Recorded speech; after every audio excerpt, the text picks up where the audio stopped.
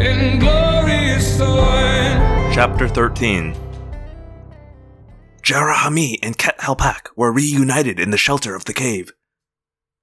We were all exhausted and scared and confused, but we also had that slightly lunatic rush that comes from cheating death.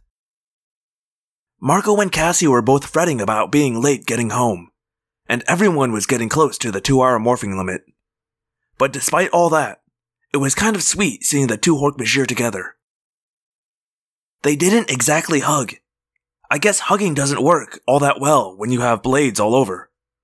Ket Halpak did touch the healing wound Jeremy had made in his own head. "Look, we have to get out of here," Rachel said. She was still in her Hork-Bajir form. "I'll be grounded for the weekend if I don't get home, and I have the feeling that we're going to be busy this weekend, so I can't get grounded." Your mom wouldn't ground a Packard Foundation outstanding student, would she? I asked. There was a kind of embarrassed silence. I wasn't supposed to know about Rachel's award. "It's not that big of a deal," Rachel said. She looked down at the ground. "What do we do about these guys?" Jake asked. He was still in Tiger Morph. There were scratches and cuts on his sinuous orange and black fur. While I was off rescuing Ket Halpak, there had been a skirmish between the rest of my friends and some controllers. No one had been hurt, but once again, I wasn't there when the real fighting started. You guys go on home, I told the others. I'll keep watch over our Hork-Bajir friends here. "You can't keep watch all night," Rachel protested. Hey, I have nothing else to do. I'll take a perch in the tree by the cave entrance. Not a problem. "I will help keep watch, too," Axe chimed in. "Let's, go outside and talk about this," Jake said. To the Hork-Bajir, he said, "Jara and Ket, you have to stay in this cave till we come and get you. Tomorrow sometime." What will you do with Ket Halpak and Jarahami? Jara asked.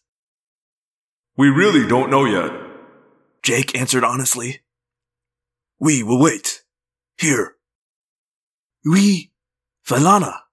We thank you, Ket said. Outside, it had definitely turned dark now. No stars in the sky yet, but it was just a matter of minutes. Everyone demorphed while Axe and I kept a nervous watch. "Okay, so what do we do about this?" Jake asked, once everyone but me was normal again. I kept pace with the others by flitting from branch to branch. I'd let them walk a little way ahead, then fly a few yards ahead of them, and wait till they caught up.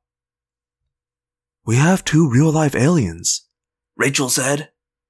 "We could take them to the media. How can you deny there is a your conspiracy when you see those 2? "There is already a real live alien among you," Axe pointed out. "Me. But I have learned about human society. Humans invent all sorts of things that are not true. I have seen photographs of aliens in human newspapers. Do most people believe them?" Those aren't real newspapers, Marco said. No one with half a brain believes those supermarket tabloids. And how do we know which newspapers and which TV networks are already infiltrated by the Yeerks? Cassie said. We could end up handing the Hork-Bajir right back to the Yeerks. Well, what exactly are we supposed to do with Romeo and Juliet back there?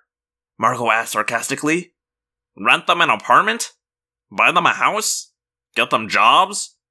I mean, they are just slightly obvious, you know? People are probably going to notice them if they start shopping at the mall. We all laughed, but it was a brief laugh.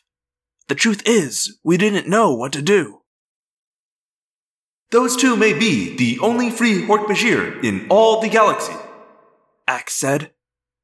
"The only 2 free Hork-Bajir in existence."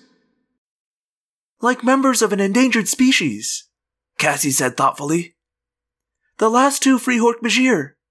Maybe the last hope of their kind. Oh, man. Marco groaned. Cassie, don't start in with the ecology stuff, okay? Those are not a pair of spotted owls or humpback whales back there. "I must stop here," Axe said. We are close to the edge of the forest. Everyone stopped. Even though they were all real anxious to get home to be yelled at by their various parents, no one left. What Cassie said may be true, Jake pointed out.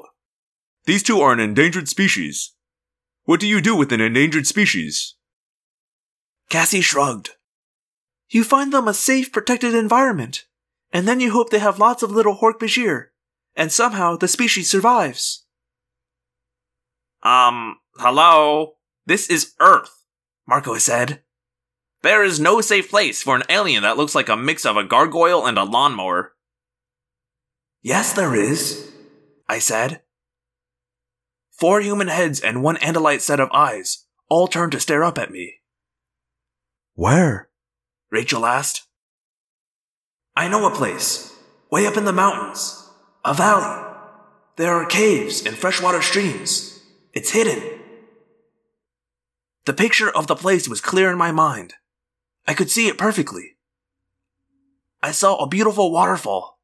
I saw tall trees that practically blotted out the sky in some areas, and a wide meadow filled with wildflowers.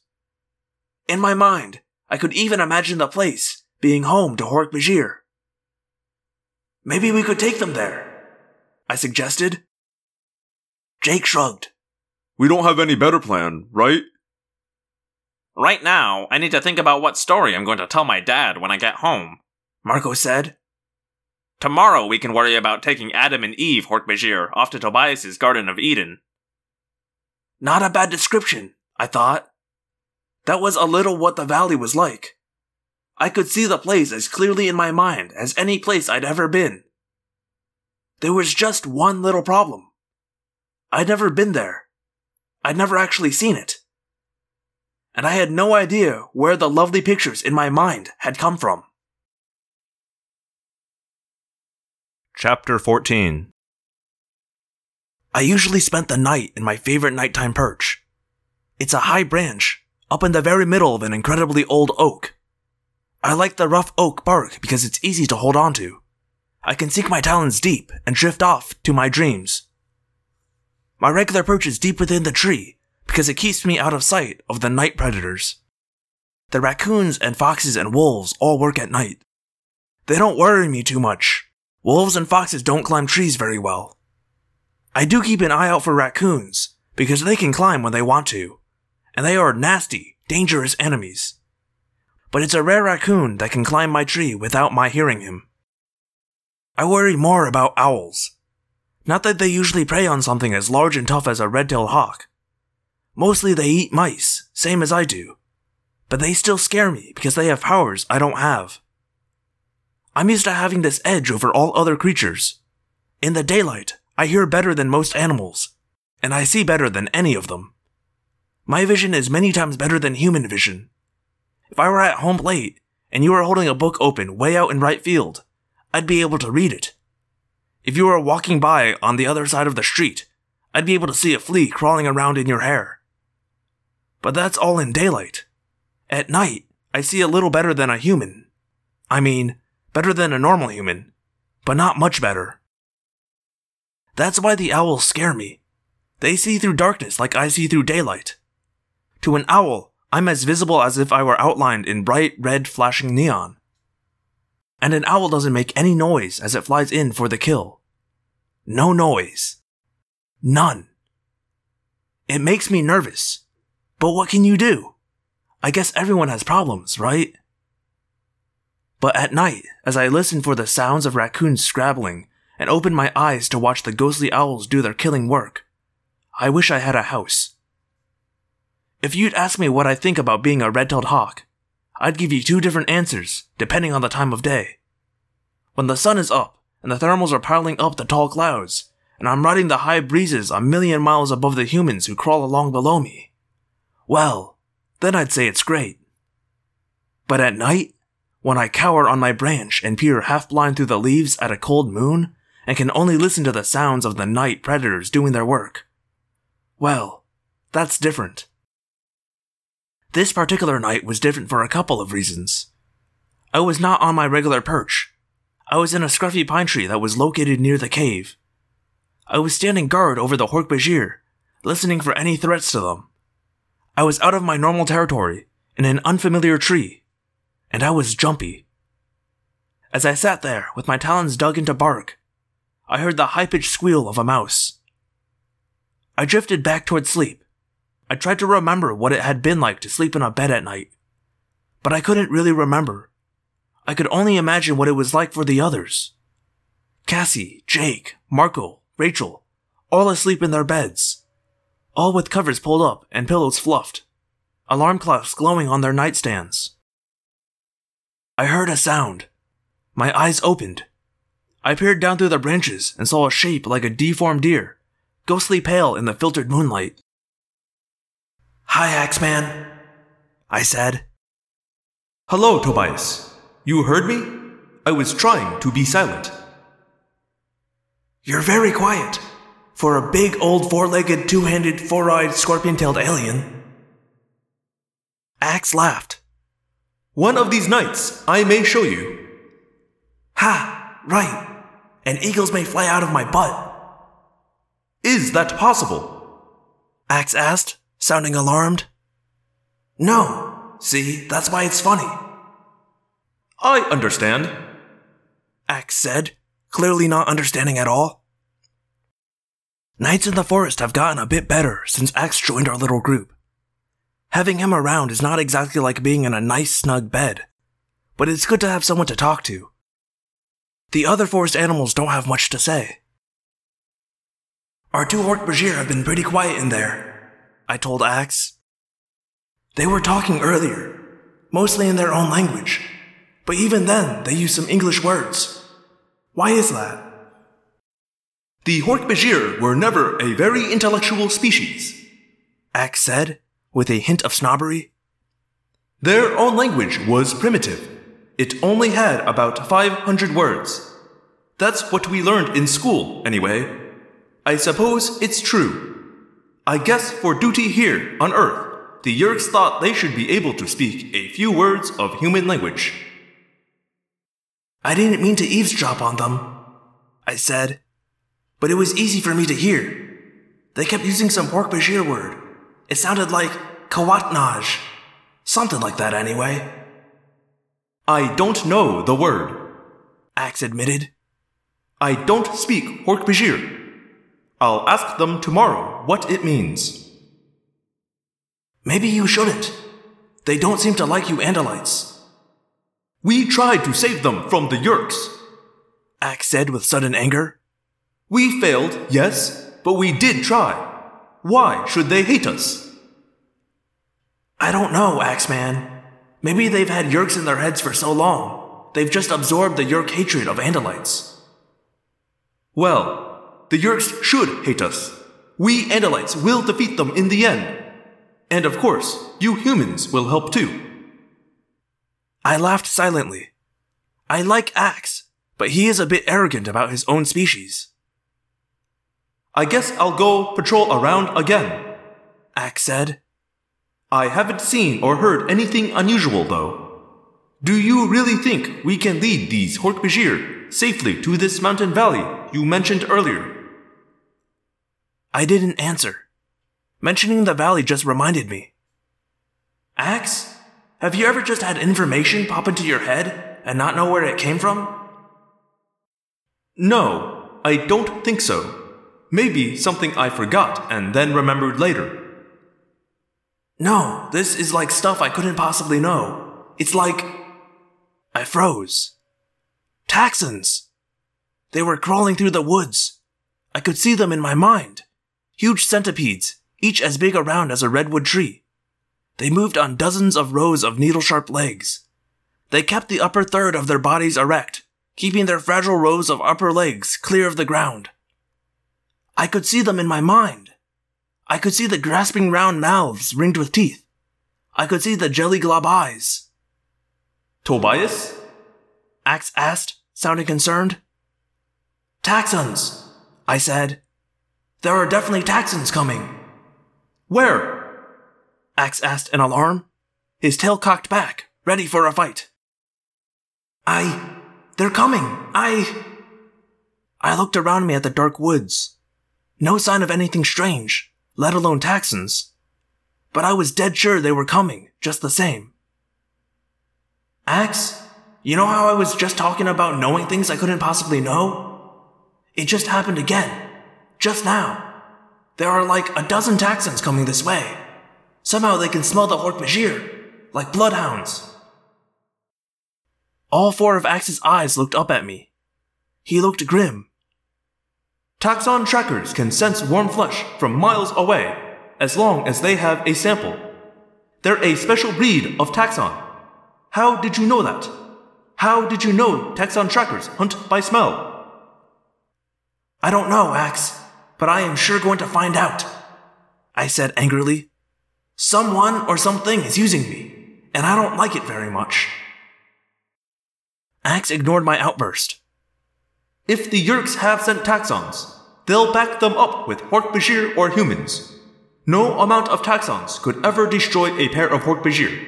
Jera Hamee and Khet Halpak could slice up taxons all day. Can we throw the taxons off the scent? I asked. No. If they have smelled these Hork-Bajir, nothing will throw them off. Then we just have to move the Hork-Bajir. Now. Taxons can't be all that fast. But we need to move out. Axe, I can get the Hork-Bajir started. You have to get to Jake quickly. Tell him what's happening. Yes, Tobias. I'll do that. But how will we find you if you are busy hiding from the Yeerks? Take to the air. You all have bird of raptor morphs. Eagles, ospreys, falcons. Use them. There's nothing raptor eyes can't find. I'll be heading toward the mountains. Heading toward the mountains with a pair of Hork-Bajir, while someone or something used me like a sock puppet. Well, that was going to change. I was the predator. I was the hunter. No one was going to use me. Chapter 15. Jera Hamee, we have to go, right now, I told the Hork-Bajir as Axe ran off into the night. Jara stuck his bladed snake-like head out through the bushes. What has happened? Taxons are tracking you. I swear he went pale. His narrow eyes widened in fear. Taxon, he said, as if the very word made him want to spit. But he reacted very quickly after that. He went back into the cave and came back out with Khet. I still couldn't really tell one of them from the other, at least not in the dark. Dark, Khet said, looking around. Yeah, I know, but I guess that won't stop the taxons, so let's get going. But how exactly we were supposed to move through the pitch-black forest, I had no idea. I couldn't see, and to my disappointment, the Hork-Bajir were not at all good at seeing in the dark either. It was tough going. I couldn't exactly drag my feathers through the thorn bushes. The Hork-Bajir couldn't fly, and it was totally dark. The kind of dark you only get when you are a long way from the lights of homes and cars and street lamps. It was so dark you couldn't see a tree till you ran into it. It was like being blind. I rode on Jera Hamee's horns, just like I had with Rachel. Only we were moving more slowly and trying not to leave tracks. Where? Jera Hamee asked. Go, where? I don't really know, I grumbled. I guess the little voice in my head will tell me. The Hork-Bajir grunted, like that made perfect sense to him. My head voice told me to run. When? What voice? I couldn't see his face, so I couldn't see his expression. Not that I would have known what a Hork-Bajir expression meant, anyway. Khet Halpak and Jera Hamee at Yeerk Pool. Yeerk drained out. Yeerk in pool. Head voice say, run! Go that way! I sighed and narrowly avoided getting slapped in the face by a branch. Talking to Hork-Bajir is frustrating. You're saying the idea just popped into your head to run away from the Yeerk Pool? I asked. Head say, run, Jera Hamee. Take Khet Halpak. Run and be free. Run from Yeerks. I ask, how? How will Jera Hamee and Khet Halpak be free? Head say, I will send a guide. What? Head say, run, Jera Hamee. No, that last part. About a guide. Head voice say, I will send a guide. Who? Me? The Hork-Bajir didn't answer. I was quickly coming to realize that Hork-Bajir don't really get a lot of things. Speech seems unnatural to them. And it's true, they are not the geniuses of the universe. Which was fine. But I was getting more and more annoyed by the whole thing. I had been moved around, put in one place or another. Things I couldn't possibly know had popped into my head. I was being used. And I really didn't like the idea of that. I deeply didn't like the idea of that. Okay, that does it. Stop, I told the two Hork-Bajir. They stopped. The two big monsters just stood there in the dark between trees and waited. We go now? No. Taxon coming. Yep, I said. I know. We go now? Nope, not until I get some answers, I said defiantly. This little parade stops right here until I get some... By the time I said answers, I was not in the forest anymore. I was not anywhere. Not anywhere I could understand, at least. I felt myself floating, hanging in the air, only there wasn't any air. I wasn't flying, just floating. There was light, a beautiful blue-green sort of light. It didn't come from any one place, though. It just seemed to be coming from everywhere at once. One thing was for sure, I was not in the forest anymore. Hello, Titus. We meet again. The voice was huge, but not harsh. It filled my brain and seemed to resonate throughout my body. My feathers quivered. My fingers tingled. Fingers? And only then did I begin to realize that I was changed.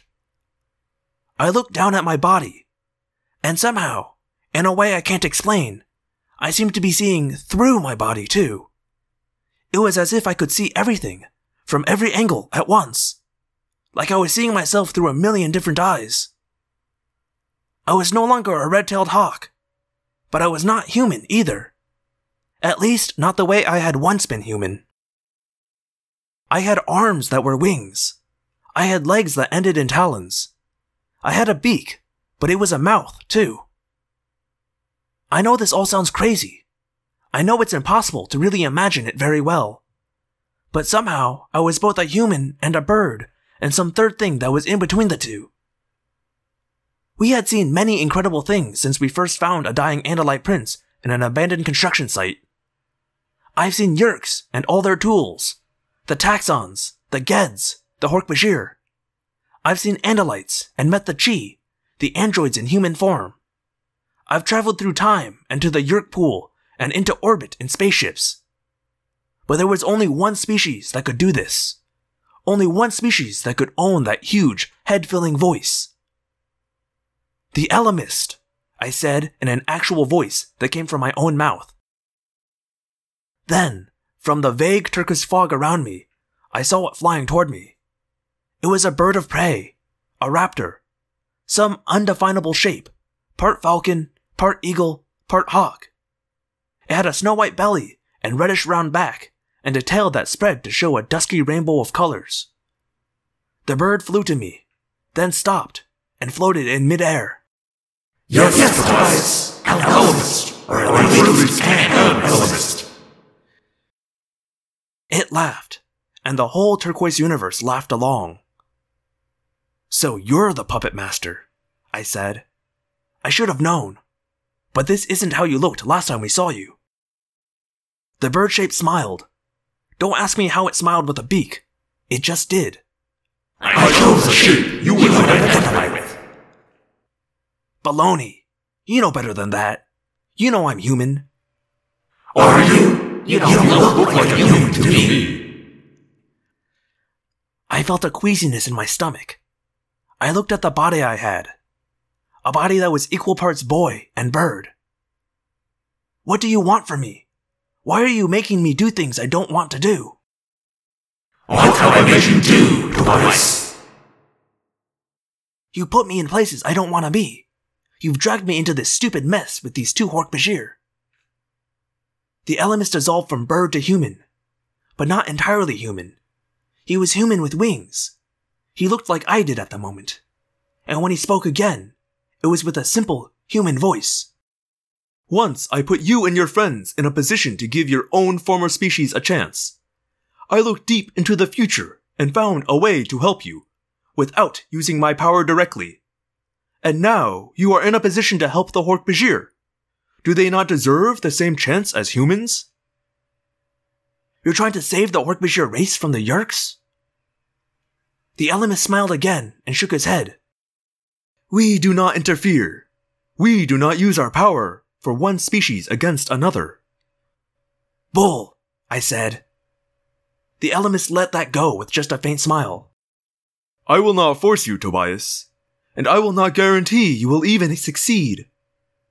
There is every chance you will die and the 2 Hork-Bajir will die, and all will have been a waste.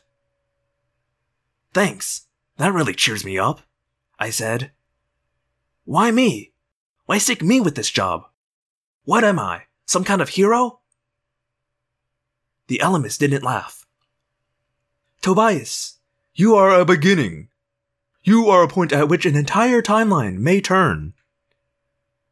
I guess that should have made me feel important. But it didn't. I wasn't interested in being flattered. You want my help? I asked the Ellimist. Fine. Then I want yours.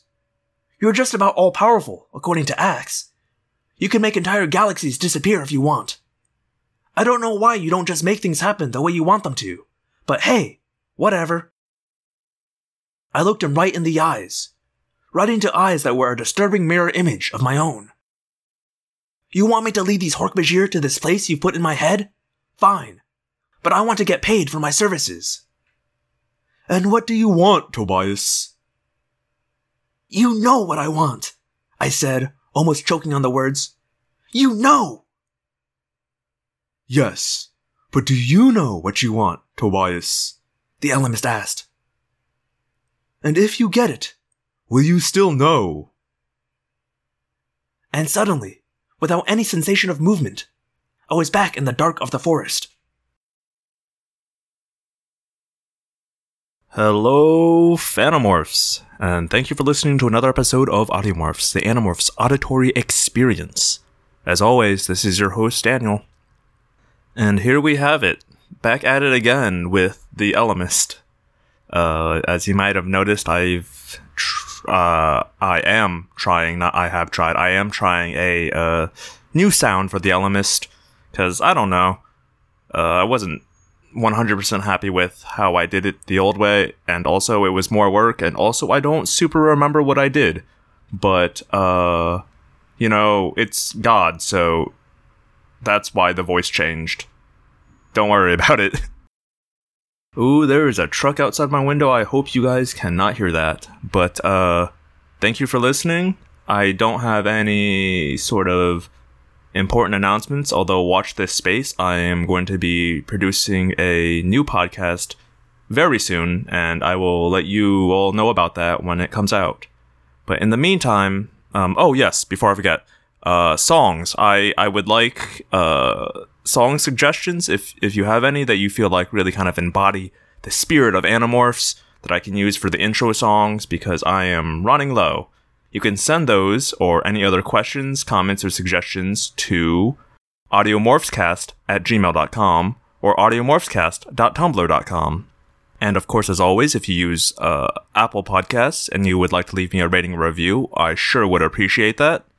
Otherwise, you could just tell a friend. That helps spread this podcast too. Last but not least, be sure to check out theapocalypse.com. It is my website that I pay for that has all the silly things I do in my free time posted up there, as well as a lot of podcasts my friends make that I, co-sign as good quality content. So, check it out. It's a lot of fun. That's all I got for you this week, so I will see you all next week. My name is Daniel, and I believe one day the Andalites will come. Until then, we fight.